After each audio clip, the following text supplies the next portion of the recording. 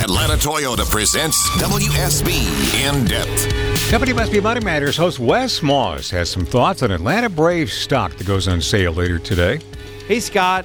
I just want to make sure that what we're talking about here is certainly not stock or financial advice, because as hard as it is to forecast individual stocks, it's even harder to forecast Major League Sports. But I hope this at least helps explain the structure of what's happening, because it is a little confusing. So for a long time, investors have been able to technically own shares in the Atlanta Braves through the company Liberty Media, and for years have had a tracking stock for the Braves within Liberty Media under the ticker BATRA and several other share classes.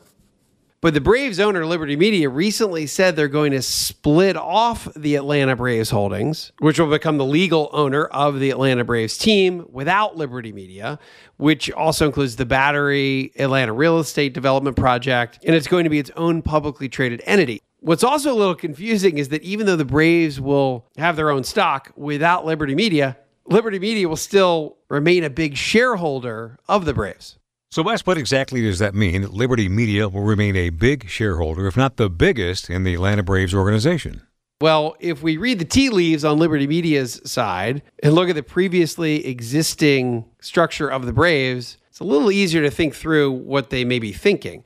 One, this gives Liberty Media shareholders that previously invested in the Braves via their tracking stock structure a cleaner view of the team and real estate projects' financial results, because rather than being tied in with Liberty Media's various sprawling businesses, they're now operating under a separate entity. So essentially, the new company is a more straightforward investment that really is just the Braves and their real estate. With this new structure, what's old is new again and more pure play on the Braves.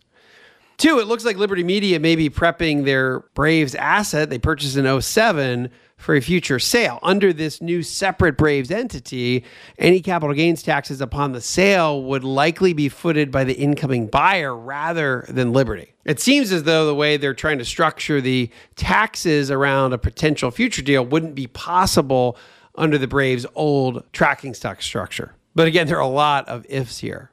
So will we see any big differences in how the Braves are run or who's running it? Well, the Braves are becoming their own publicly traded entity.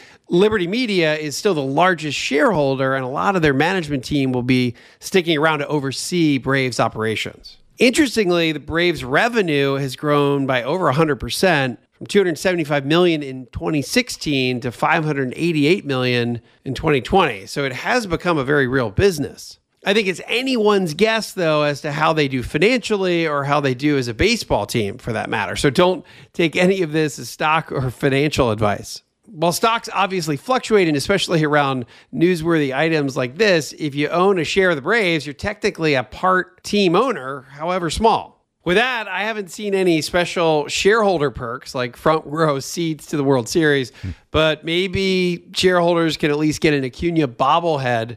But that remains to be seen as well. Yeah. Wes Moss, thank you very much. Atlanta Braves Holdings, Inc. will be traded publicly in the NASDAQ exchange as early as this morning under the symbols BATRA and BATRK. And Braves President Derek Schiller says fans will be able to buy stock for, quote, about the cost of a ticket to a game. It's 8:16.